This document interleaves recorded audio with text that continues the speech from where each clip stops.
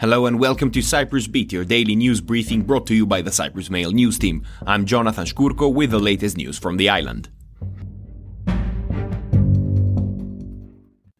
First up, Health Minister Michalis Hadjipantelas has called on the public to be patient until Thursday when announcements are expected to be made over the relaxation of coronavirus measures.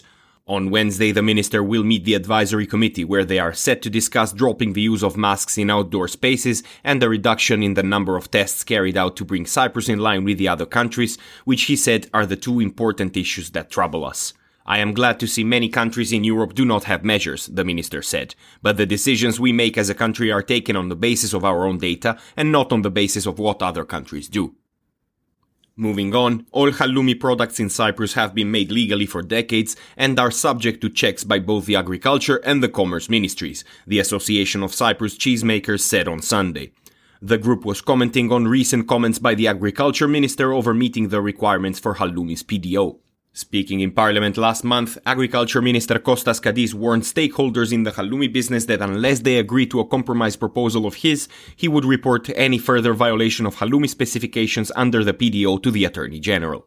The cheesemakers on Sunday made a final call to stop any reports on halloumi issues that cause market disruption and insecurity in the product, as they only cause damage with a direct negative impact on exports. Elsewhere, as the war rages on in Ukraine, Interior Minister Nicos Nouris said that almost 15,000 Ukrainians are currently being hosted in Cyprus, a third of whom were living here when Russia invaded. Despite the high number of other refugees already here, he repeated that Cyprus was swift to offer facilities to Ukrainians forced to flee. He said as the number on the island was high, he hoped the EU would provide some economic support to Cyprus. Nouris reiterated that this is a humanitarian issue, as we are talking about refugees who have absolutely nothing to do with illegal and irregular migration. In other news, the Cyprus Consumers Association has called for the immediate withdrawal of a bill that would allow further taxation on fuel. The association said in the first 3 months of 2022, retail fuel prices have already increased by 15% a litre for petrol, 30% for diesel, and 32% for heating. It said the Energy Ministry's bill, currently under discussion at the House Energy Committee, proposes an additional tax on fuels for renewable energy sources. The Cyprus Consumers Association appeals to the House Energy Committee not to contribute to the imposition of another tax on consumers, and to show the required respect for the difficult economic situation they are in, it said. And perhaps having a wilder weekend than most, a man has been arrested in Limassol for reportedly causing damages to the hotel he was staying in to the tune of 20,000 euros. According to the police, the 37-year-old was arrested in Limassol after damages were caused to his hotel room where he had been staying since March 23rd. According to the manager of the hotel, the damage was to furniture, the walls, electrical appliances, and elsewhere, adding up to 20,000 euros.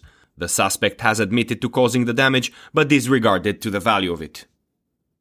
And finally, the police are seeking an elderly man for willfully causing bodily harm to another pensioner during an argument over a parking space.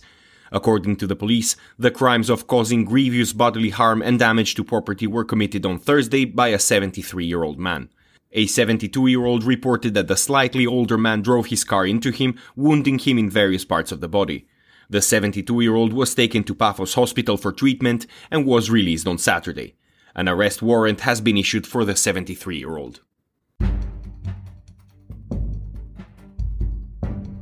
And that is all we have time for today. Thank you for listening. Cyprus Beat will return tomorrow. In the meantime, for more news, analysis and content, please visit cyprus-mail.com.